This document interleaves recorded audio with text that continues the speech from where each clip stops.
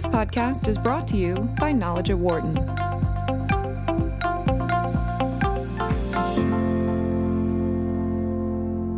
China is facing a demographic crisis right now. It has a large aging population and one of the lowest birth rates in the world.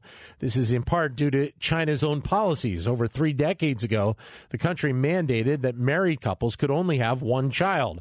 Back then, there were concerns about the population increasing too rapidly and that it could be a detriment to the country's economic growth. 3 years ago, China eased the policy to allow couples to have 2 children. But for various reasons, couples aren't taking advantage of this change. So now the government is trying by other means to boost the population growth. We discussed this with Minwan Zhao, who is an associate professor of management here at the Wharton School, and Jacques Delisle, law professor and political science professor here at the University of Pennsylvania, as well as deputy director of Penn's Center for the Study of Contemporary China. They join me in studio. And also joining us on the phone is Marshall Meyer, who's an emeritus professor of management here at the Wharton School. Minwan, Jacques, great to see you both. Thank you for coming in. Thank you. Thank you for having us. Marshall, great to have you with us as well. Good morning. Good morning. So, Minwan, take us into what we are seeing here right now, because I think the assumption would be if you change policy, the people of that country would take advantage of it. Apparently, that's not the case. Right. I think we'll get more into the details, but there are financial reasons, how expensive it is to raise a child in the city nowadays. And there are all kinds of social and legal issues involved. So you cannot just open up and expect people to have more children. Women are going to face more discrimination in the job market. That it has long been the case that employers tend to like women when their children are in elementary school age. And now you're going to have a second one when I'm going to hire you. And, of course, the housing market is a big issue.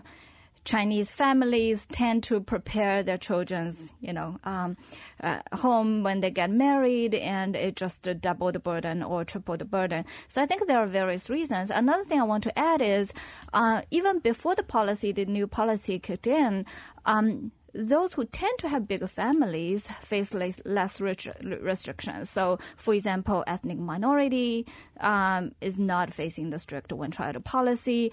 Those in rural areas, after 5 years, if the first is a girl, you can have a boy, and there's less scrutiny in those areas. So you tend to see families that tend to have big areas that tend to have bigger families were less restricted before. So this just opened up. So the new policy applies mostly to urban areas, to the coastal areas where the one-child policy was very strictly implemented. And those are expensive places to raise children. Jacques? Yeah, no, that's right. And I think it's a very difficult problem to solve. As Minyan was saying, there are all sorts of economic reasons for not having additional children. And some of it's also become habit. The people who are now of childbearing age grew up as single children. They're not used to the idea that a family has multiple children. It's a generation that has been consuming a lot of what it earns in the cities. And they're now facing the possibility of a double burden. So for a long time, we talked about China having a demographic dividend. That is, it didn't have too many old people because life expectancy was short until economic development got going. And then it wound up not having very many young people because after the late 1970s, there were these restrictions on births. So you had this big bulge of people who were in their prime working years. Right. Now what's happening? Life expectancy is longer. So that big generation is getting older and living longer. And now we've got this small generation that's in the middle. If they start having lots of kids, they're suddenly going to be facing a double burden. And these are people who aren't used to really being focused on anyone other than themselves among the affluent classes in the cities. That's a real hard switch to make. So how do you encourage a change? It's really tough. We've seen experiments. We've seen offers of tax breaks and financial incentives subsidizing housing, subsidizing education. These are at the provincial or sometimes more local level. Yeah. We've seen propaganda efforts. I'm sure we're going to talk about the 3-pig stamp that came out for the new year. Last year it was the year of the monkeys. We had a monkey with 2 baby monkeys. Now we have a pig with 3 baby pigs, a sign perhaps that we're going to a 3-child and more. And then we have a little bit of propaganda kicking in. the Remnant Herbal, People's Daily, put out this editorial saying it's a matter of national interest for you to have more children.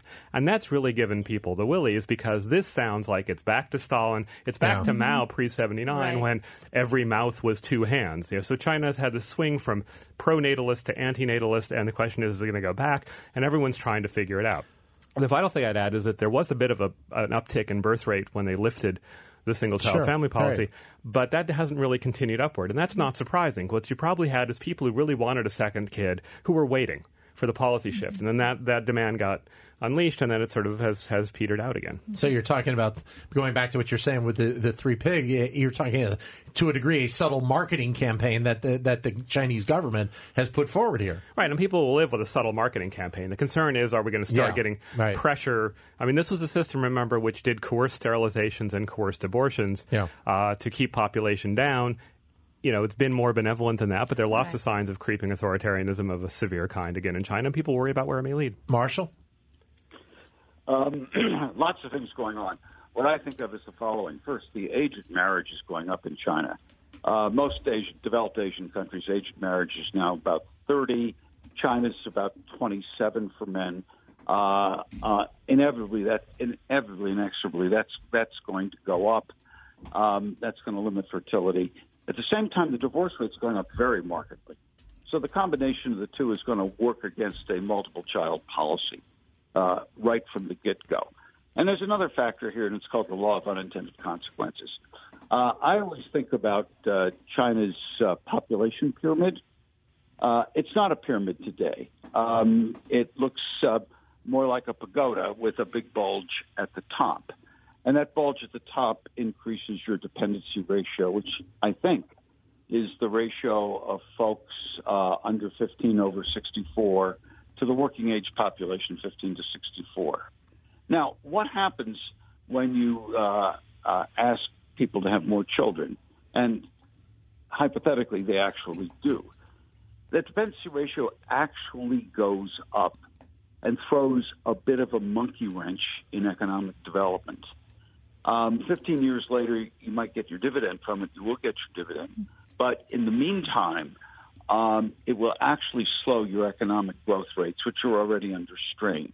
So I think it's a very, very complicated problem. I'm not sure they've thought this through thoroughly. And we'll wait to see what happens. But I mean, we're talking about the potential of a significant economic issue coming up here because of the loss of workforce in the next, now, but also over the next 20 to 30 years as well. Right. And so there are a couple of things going on. This has been expected. It's just many say the policy is coming a little bit too late. China has been developing artificial intelligence, robotic technologies, industry upgrade, all these things, very actively expecting the decline in labor supply. One thing I want to echo what Jacques and Marshall said was, yes, in the short run, the transition can be difficult because for 30 years you have one-child policy. So as a result, the way you manage the household, right, is morphed into that style. The amount of resources, financial resources and the time poured into every child is tremendous because you have 4 grandparents, 2 parents, right? So the kind of investment in their education, in their welfare, the attention paid to the child, and that's not going to change anytime soon. And it's like I heard a comment online saying, now we raise the child as if, this is the only treasured being, and now you're saying we can just reduce the investment and somehow allow them to go to worse schools, attend less extracurricular activities. This is the kind of mindset that it would take a long time to change. I guess the question then, Jacques, is to a degree, are all of these elements that seemingly are coming together at one time, it almost is a version of a perfect storm, economically on the negative side for China. And I guess the question is, could you forecast this? Could you forecast seeing this potential scenario playing out? Let's go back 10 years, 15 years if you're the Chinese government. I'm sure, and there were people who were talking about it back then. But the problem is these kinds of systems are prone to oversteer. Right. Yeah. So there was this pro-natalist, we need more people, a country's strength is its population. Again, this Maoist dictum of every mouth comes with two hands. And that created this real push for growth, and that became a problem, growth in the population. And so they steered sharply back in the other direction. Right. And it's hard to sort of hit that sweet spot in the middle. And now they're discovering if you turn the wheel back to the right, the car is not responding so fast. The momentum issue is key here, and I think it really needs to be underscored. Because we have a very small generation now in its childbearing years, even if they go up to 2.1 replacement rate or higher, they're now at about 1.6 per woman, it takes a long time for that to build up a population because it's a larger percentage of a tiny group. So that's going to take some time. And then you've got other factors that compound it. Marshall was talking about the age of marriage being an issue. Divorce rates, he said, also are high. But the other thing is you have a generation now where there are too many men for the women. It's 114 to 100 sex ratio. And that means that you're even worse off than that looks. So this is just really, really tough. So of course it could be seen. And what Minyan was referring to is one of the ways that they foresaw it. That is, it's in China's interest in general to switch to a more brain-intensive, less brawn-intensive economy. Sure. That's what you do as you develop. Every country's been through that. China needs to do it more because you got to have people work beyond 60. You've got to have jobs that people can handle. And that's what they've been working on. But China's facing the problem of becoming gray before it becomes rich. Europe and Japan have the same problem, but they're more developed. And you bring up an interesting point, Minyan, is the fact that the retirement age is something that does need to be addressed. When you have a retirement age that is 60 and 55, and we obviously see it here in the United States, especially in the wake of the recession, where we have more people working into their 70s now, for people to have a retirement at age 60, that is a loss of productivity. So interestingly, there are many misunderstandings about retirement in China. First of all, the official retirement age is very early, right? So for many companies, especially state-owned companies, women retire at like 55, some at 50. Yeah. So depending on the kind of so-called danwei you work for, women can legally retire at 50 at many of the places. And then they got all these odd jobs here and there. And the most important odd job is not childbearing, but to take care of their grandchildren. Yeah. And, that's something that does not count into GDP. But they work very hard to take care of the third generation. And so it's very hard to say what's the technical, we know what the legal retirement age is, but in China, the technical retire age can be much later already, even before they make any adjustment. Marshall, what do they need to do with retirement, you think? Less of it, I think. We look at the universities in the United States. 65 retirement age went by the wayside a long time ago. In China, very, very few people stay past 65, some places 60. You're losing a lot of brain power there.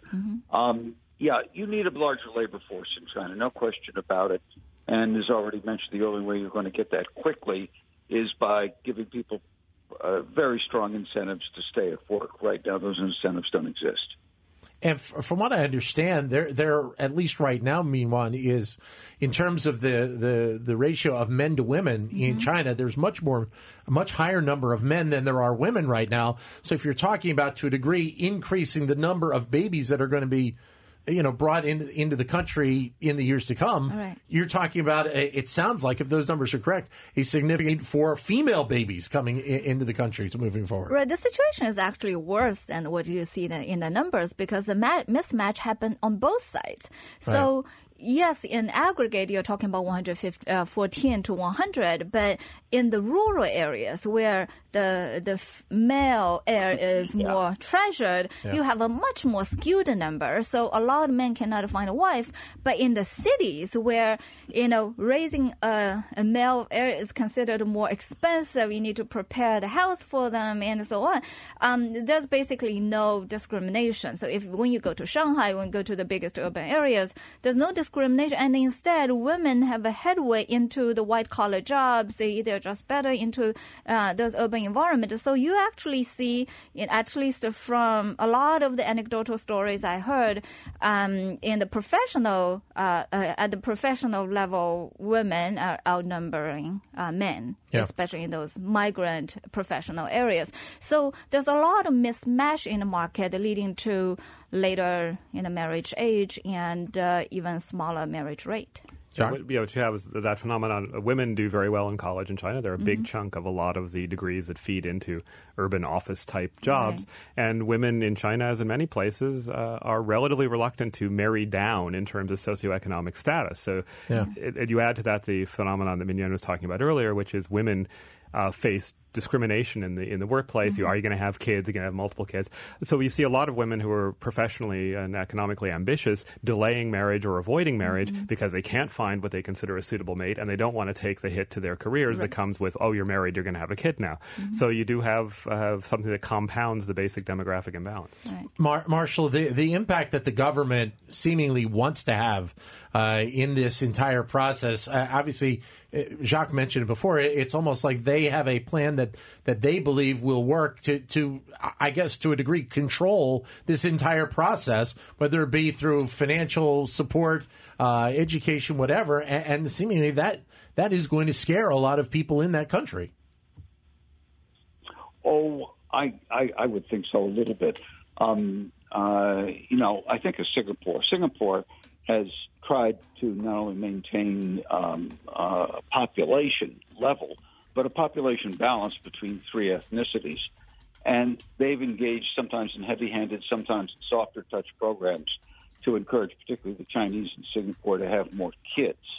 And on balance, I guess it's worked, but a lot of people, even there, have been chary of efforts to intervene in their personal lives. So I can't predict how it's going to play out in China at all.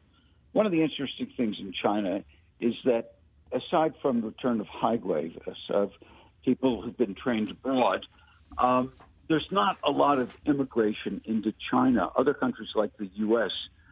Sometimes solve the small family, low birth rate problem through immigration. Young people come into the country, fill up the labor force, and your dependency ratios don't skyrocket. I don't know whether China will ever be attractive to non-Chinese. I don't know whether they can use other means to draw overseas Chinese back home, but that would be another approach to this problem. Myanmar? Well, I think I see more jokes about the new propaganda than the scare. One thing that was not mentioned before is in my parents' generation, it's the hero moms, right? The hero moms will give birth to like 9 children, even 11 children, just to increase the population. And then you have this ridiculous, propaganda about the one-child policy to the point of being cruel and painted on the walls and the buildings. So when the new propaganda wave came up, most people find it amusing. And there's a sense it's not alarming as you would think because you kind of get used to it. Yeah. It's clearly people don't quake at the propaganda stuff coming out the way they did 2 and 3 generations ago. I mean, that's been a profound transformation, and for all of the many nasty things going on under the Xi Jinping regime, the sort of return of a harder-edged authoritarianism, it's nowhere near back to anything like what we saw a generation ago. So people just sort of shrug it off and mock it in cyberspace. But that said, there are little things that can be done, and we're starting to see some of them already. We're starting to see foot-dragging on granting divorce in the hopes that the couple will stay together and maybe have kids. Questionable policy, but that's the motivation. And you're starting to see a few more hassles thrown up in terms of getting abortion. China has long had extremely free access to abortion. Indeed, pro-choice in China meant being free not to have an abortion rather than to have one until very recently. And you see these kinds of little tweaks around the edges, not terrifying people, but it is this, I think it's something that may come back to bite them because just another sort of thing where people feel that they're chafing against a regime that's starting to be more intrusive again. Marshall, obviously this comes at a time, a very important time for China as it is considering itself to be one of the leaders economically around the globe right now. And obviously the growth rates are watched very closely in terms of what China is doing right now. It does beg the question of what potentially could happen to this growth of China, of this global power over the next couple of decades. Absolutely, because even though China's trying to move away from the most labor-intensive industries, Its growth ultimately will depend a bit on people power. But here's the real concern. Let's look at what's in the headlines today. What's in the headlines today is China's effort to balance a massive debt overhang and also massive overinvestment in many industries. Take steel, for example. How are they going to manage that? And you can see the start-stop policy, the economic policies right now. We're going to try to cool the economy. No. We've got to promote growth. Combine this overhang of debt and excess capital formation with a shrinking workforce, and you've got a problem. Who's going to take care of that debt? Who's going to make sure that China is able to make the right investments and move ahead? And I've always thought, this goes back 5-6 years, that these lines would collide with one another at some point. And I've always worried, by the way, that very aggressive U.S. policy toward China, in some sense, isn't necessary because the internal dynamics, demography on the one side, the economic dynamics on the other side, will themselves converge to cause a real slowdown in China at some point, which may not be far ahead.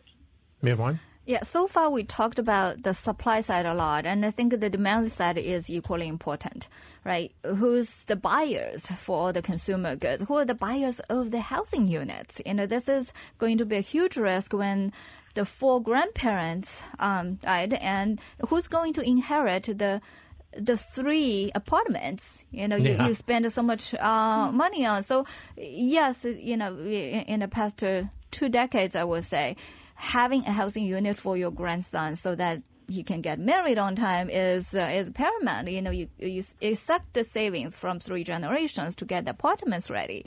But very soon, if the population does not increase and if the birth rate does not increase, this one grandson is going to inherit 3 apartments. And so because housing is such an important part of the economy, because Marshall mentioned the debt issues, so much of the debt issues is around the housing market, this will be a time bomb if nothing changes. I mean, urbanization will offset some of that as more people move to the cities, but China's already more than 50% urban, so there's a limit to how much more uptake there will be.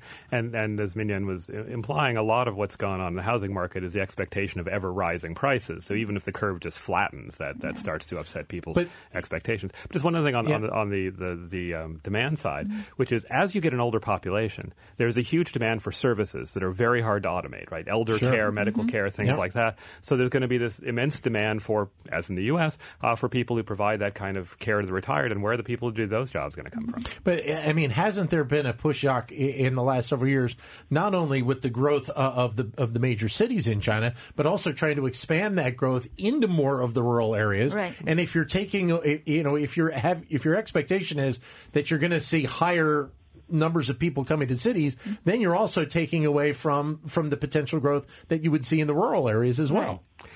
Yeah, I mean, that's going on, but clearly it's the old Arthur Lewis model, right? They sort of gain GDP when people move from sort of low productivity agricultural sectors into the city and so on. And China's headed down that path. It's not a terribly competitive place agriculturally in terms of output. So you're going to see mechanization and all of that. But one of the real tensions, we were talking about sort of forecasting the effects of policy. One of the other set of unintended consequences that Marshall alluded to is what happens when you do this big push for urbanization. It has a lot of unforeseen consequences.